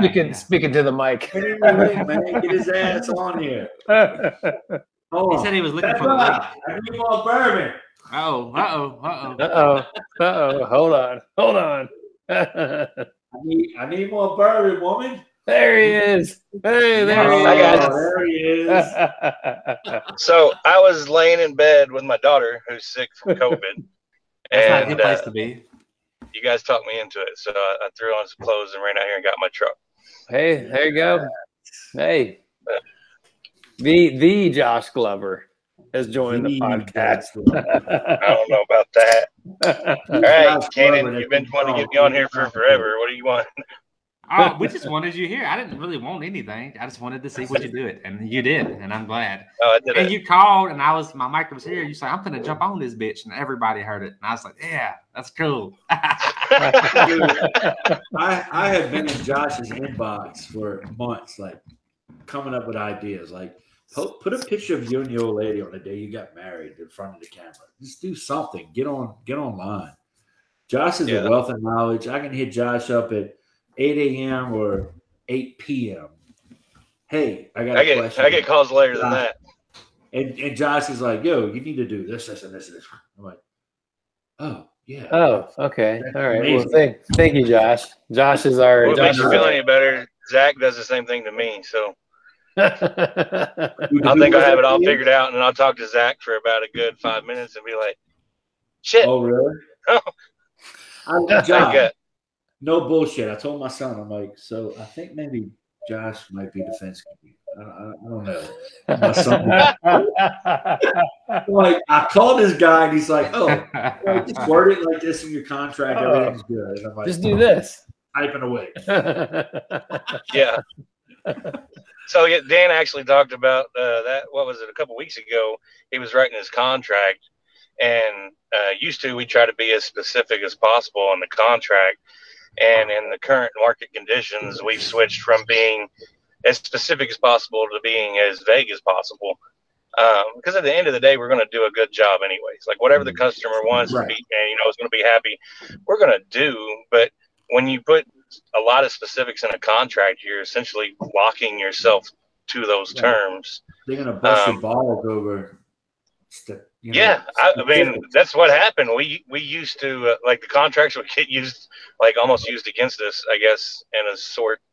So we kind of steered away from that. No product specs, just white fence. No, and Dan had the thread yesterday about, how specific is your contract and are you going to itemize out the cost? Like, no, it's a lump sum contract. Like, no, we don't itemize our estimates. No, thank you. It's a lump sum contract. We're going to deliver this much fence per this diagram, like at this price. Like, no, I don't like how much, what's the labor on cooking the French fries at McDonald's? You know what I mean? What's the labor? There's a labor cost there. What's the labor? How much did the potato cost? Right?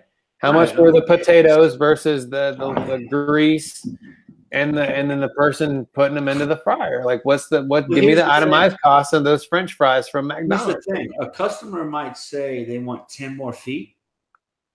Yeah, it falls within what my crew can do within a day, and it's you really you, not you that don't big of you a don't deal. have to justify it. No, it's fine. But It is what it is. It's a lump might sum add 10 more contract. feet in a single gate, which is going to cost me to come back another day. Yeah, I'll tell you this. Somebody was like, "Well, people are savvy and they're gonna want people to be more transparent." It's like, well, yeah, that's fine, but here's the thing: like when I tell you what my cost of per board is, and you go and compare it to the price of what you can buy it from at Home Depot, you're gonna think that I'm robbing you, right? On my material markup. But that's not the case. That's not the case, When I read that comment, this is what I thought.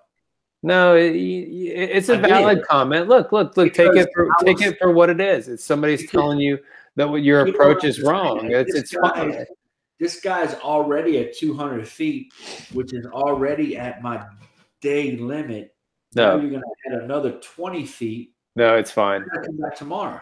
No, it's fine. You got your response was appropriate. We provide a lump sum contract.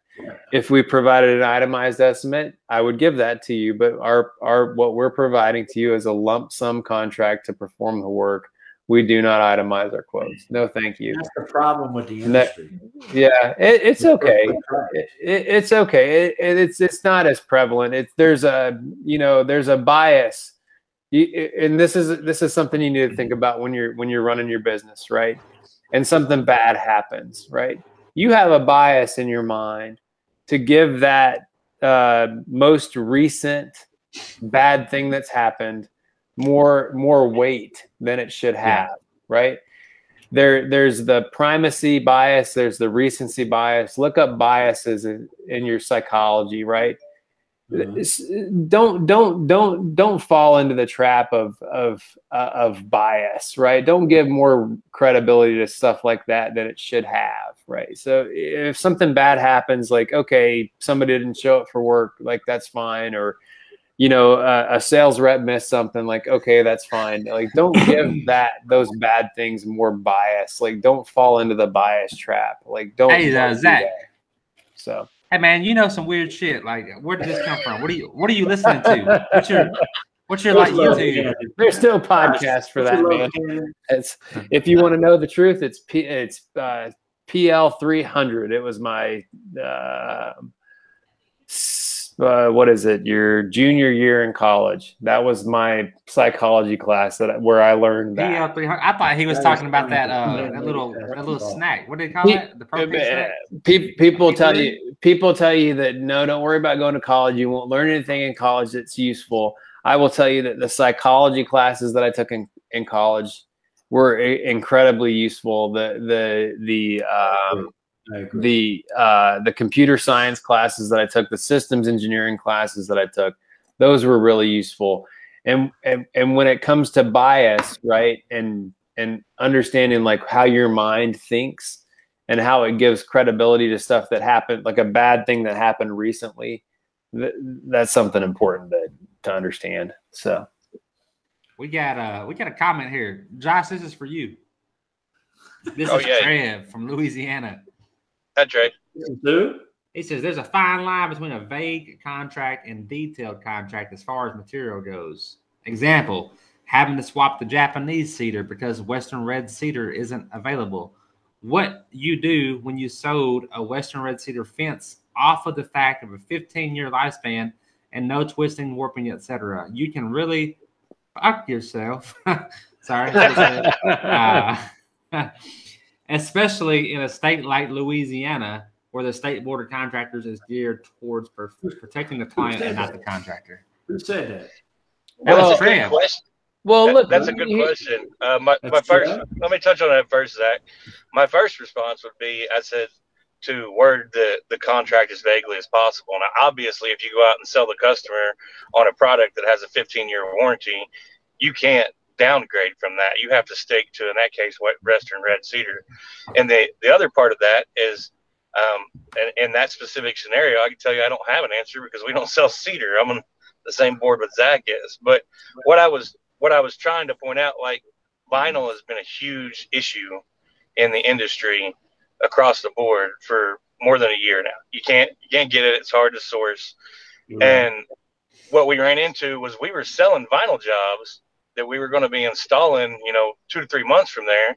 And we had no idea exactly which vendor was going to supply us with the vinyl first. So instead of quoting them a specific material type or vendor type, like if it was a white vinyl privacy fence, we just labeled it as Mr. Fence White Vinyl Privacy. And that's what we sold. And then when we got the materials in months down the road, we didn't have to go back and re-explain it, I guess is what I was trying to touch on. Are you guys having to say, though, like, hey, we're not even sure if it's vinyl? It's similar. That's what we've been doing on cedar, what Josh just said. We've been quoting it as Fence King Cedar. Oh, you got your own cedar? Yeah, we sure do. Yeah, and the reason you write it like that is because when it comes back is, who wrote the specs for, the Fence King cedar? Well, you did. So whatever cedar that you want to install, because at the end of the day, you're the one warrantying it. You're the one that has to stand behind it and make sure it holds up over time. So oh, Fence King's got his own cedar, and I'm like, yeah. Yeah, no, sure you do. Why not, right? There's no problem with that. The thing that you got to understand is in this regard, right? When you're selling cedar fence to a customer and you're not sure how you're going to source it, right? Well, you got to know that up front, and you got to explain that to the customer. You have to explain to them, hey, under normal circumstances, we're Western red cedar snobs, and we will not install anything other than Western red cedar. However, in this environment, snobs, yeah, I call them snobs because you look on the forums, people are very snobby about the type of cedar fence they'll install. Dan's a cedar snob, right there. Dan, I'm pointing to Dan. I'm right there. I am so fortunate, but when I can't get Alta, you want to know who I go to? I go to Cannon. Cannon finds me Alta in his region, and I drive to go get it. Right. Well, so at the end of the day, you just have to make sure that you're explaining to the customer what they're getting, right? Yep. And whether you do that in the contract, whether you however you word that in your warranty, whatever you feel comfortable providing, I'll stand behind any pressure treated fence that we install for a lifetime, right? And any pressure treated fence that we install it has a lifetime warranty against termite damage and rot. There's a couple of things that aren't covered in that warranty: twisting, warping, cracking, all the things that wood's going to do anyways. Right. My dad has a really nice porch. He extended his back porch off the back of his house and had these cedar columns installed. And the cedar 10x10s or 8x8s, whatever they were, they warped and cracked, but they were rough green cedar. You know what I mean? So you explain to the customer what you're installing for them. You warranty it however you feel comfortable. Your contract will protect you. I don't see any issue there. I had an issue with a customer that was complaining about checking. So I FaceTimed him. I said, let me show you. I built a 40x18 patio cover. I said, I'm going to put you on FaceTime. Let me take you outside. I took him outside, got the phone. I'm like, you see those cracks? You see that? That's checking. This is my personal patio cover. Yeah. That is checking. Once it checked, I had to get my painter to come back out and fill all those cracks with stain. Yeah. You know why? Because that's what wood does. Yeah, it's not a manufactured product. It's a natural product. It does what it's going to do. The lady said, you know what? I can't. I totally understand. I can't believe you showed me this. Sure. I have it at my house. Here's what I'll tell you, Dan. When it comes to fence boards cracking and checking and warping, the first one's on us. The first round of replacement is on us. We will have a customer call and complain like, oh man, I got some split boards. And we'll remind them of the warranty that we provided to them during the initial consultation. When they signed the contract, but we'll say, hey, you know what though? This first round's on us. We'll replace a few boards for you. What does that cost you? You know what I mean? You go out there and you replace 10 or 15 boards. It costs you $75. They're never happier for you to come out there and replace a few split boards. It doesn't cost you anything. On the street, how I bet that's not all you do, Zach. Oh, when it comes to making customers happy, I don't know. I bet you do. I bet you do the same thing that we do, because we have pretty much the same policy. Yeah. Whereas, absolutely. when they call back in and say they got a few work orders, we explain to them and say, hey, look, I appreciate it. I want to remind you about your contract and the wood warranty we have. Yeah. But here's the deal: we'll come out and replace all of them for you for free if you'll leave us a 5-star review on one of these platforms. And then we go and do it. If they leave us the review, great. If they don't, whatever. No, look. Hey, what about that review? We could talk all night about customer issues, but if it's low cost and it's somebody's fault, maybe it's your fault, maybe it's the customer's fault, maybe it's the product's fault. If it's low cost, just handle it, move on, right? Like handle it, move on. If it's your fault, handle it and move on, right? If you goofed up, your guys set a crooked post, they set the gate wrong, like handle it, move on. If it's not your fault and it's expensive, go to the mats. Go to the mats for the customer. Don't be afraid of a bad review. Let them write a bad review. Let them write 4 bad reviews. I got a customer right now who's wrangling back and forth with me on the Better Business Bureau. And my response is every single time she writes a 5 pages about how she wants her fence fixed, my response is, we have made every reasonable effort to resolve the customer's issue, and she has refused our guidance. Like I write a 1.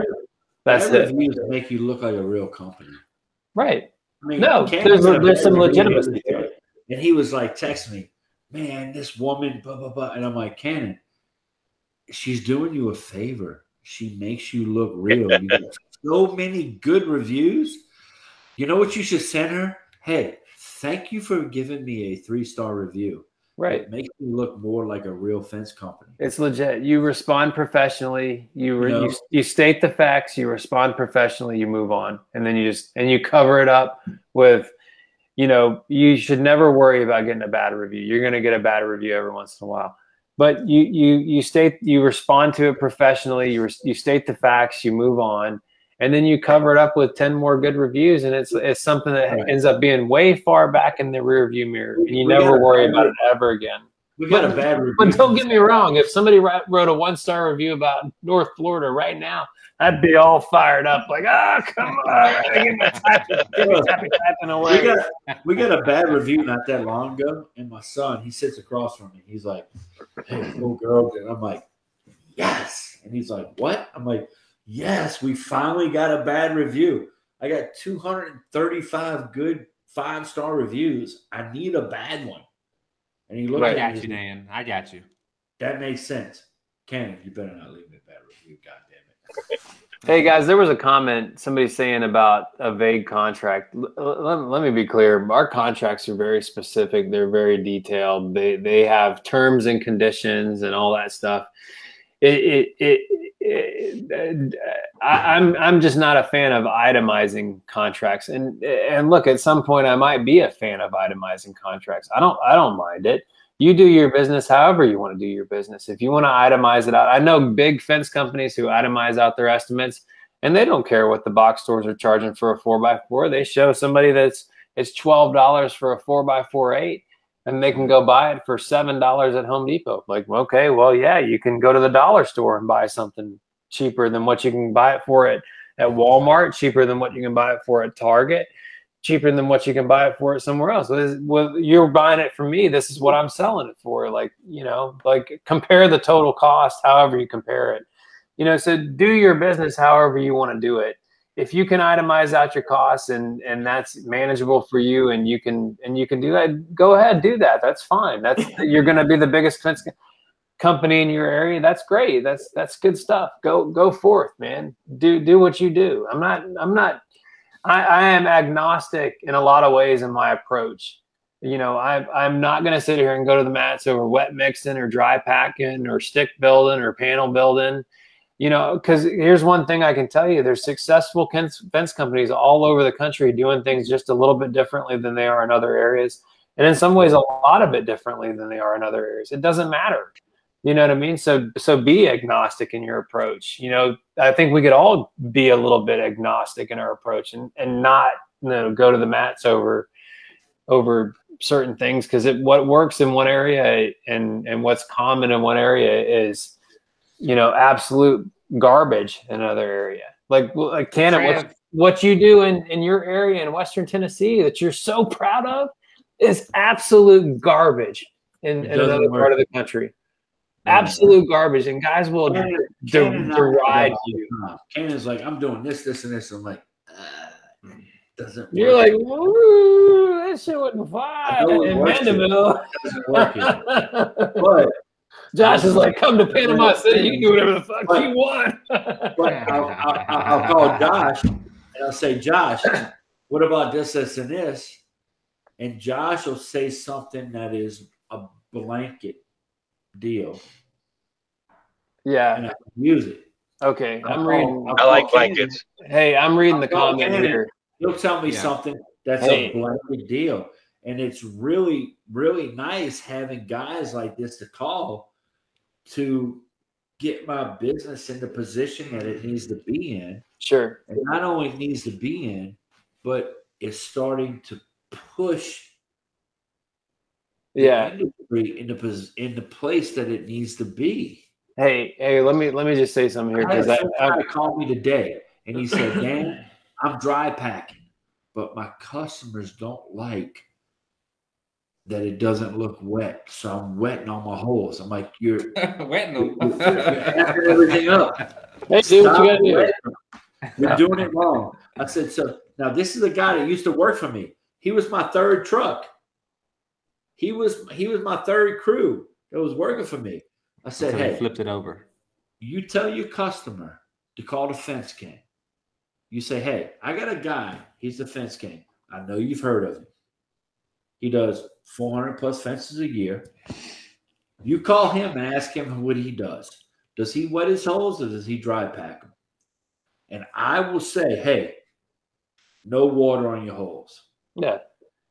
Because I'm trying to make the industry better, and I'm helping a guy that used to work for me. And look, dry pack, wet mix. I've always been a fan of chunky wet mix. Sean showed me the advantages of doing dry pack, and I buy it. He showed me his tests he's done. You know, I'm skeptical. You know, and I've told Sean this. I'm like, well, hey, what about really, really dry climates where the concrete won't set? You know, and he's like, hey, and you know what Sean's response was? Well, let's do a test. You know, he's like, let's do a test. Oh, in 5 years we'll pull the post. I'm like, all right, dude. Well, you know, in 5 years, okay. But hey, let me address the question here. Being transparent on what you're selling. My bugaboo when it comes to sales is, you know, I have very simple, clear guidelines for my sales reps, right? You know, and including myself. And this applies whatever you have written in your contract. Know what the hell you're selling. Make sure your customer knows what they're buying.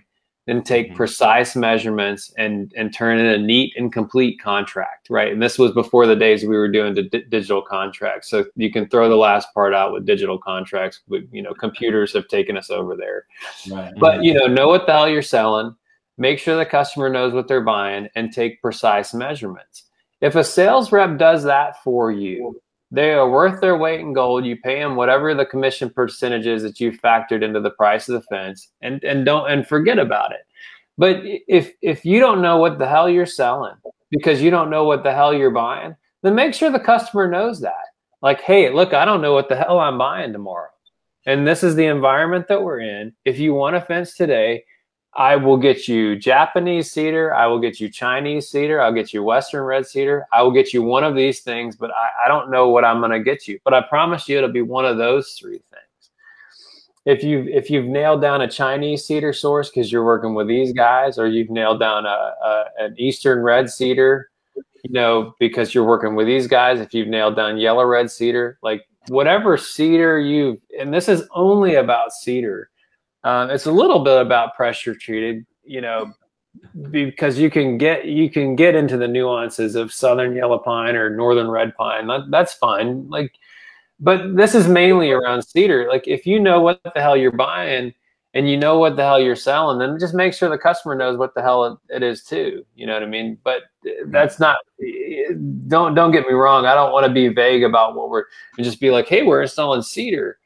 No. Like be specific and let the customer know, be transparent, and you'll sell more fences at the price that you want because you're being honest about what you have, you know, over the guys that are just saying like, hey, I got cedar, the best cedar, you know, and they're selling Chinese cedar and that's shit, you know. Right.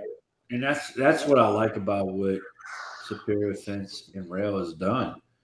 They're coming into a market and they're not going, hey, we're coming in the market, we're the cheapest guy.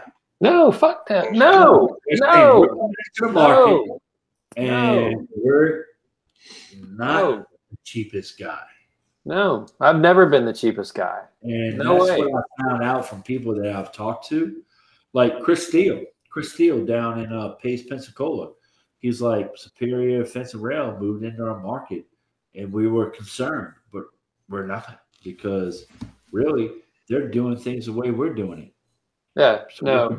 When I like the guys who I compete with in my market. There was a guy who showed up on Facebook. He's like, oh man, you know, I want to be like Superior and like these other guys one day. I was like, well, good luck, man. You know, I mean, good luck to you. I don't mind honest competition. I don't mind people who going out and you know, trying to do things the right way and make money and have a business and all that stuff. So when we come to town, it is not that we're gonna like, we are. I can promise everyone who's listening to this, we are not gonna drive prices down. There's a couple of companies that you'd be concerned about if they came to town and they were going to drive prices down. Not us. That is not my goal. My goal is not to drive. I am not on the race to zero.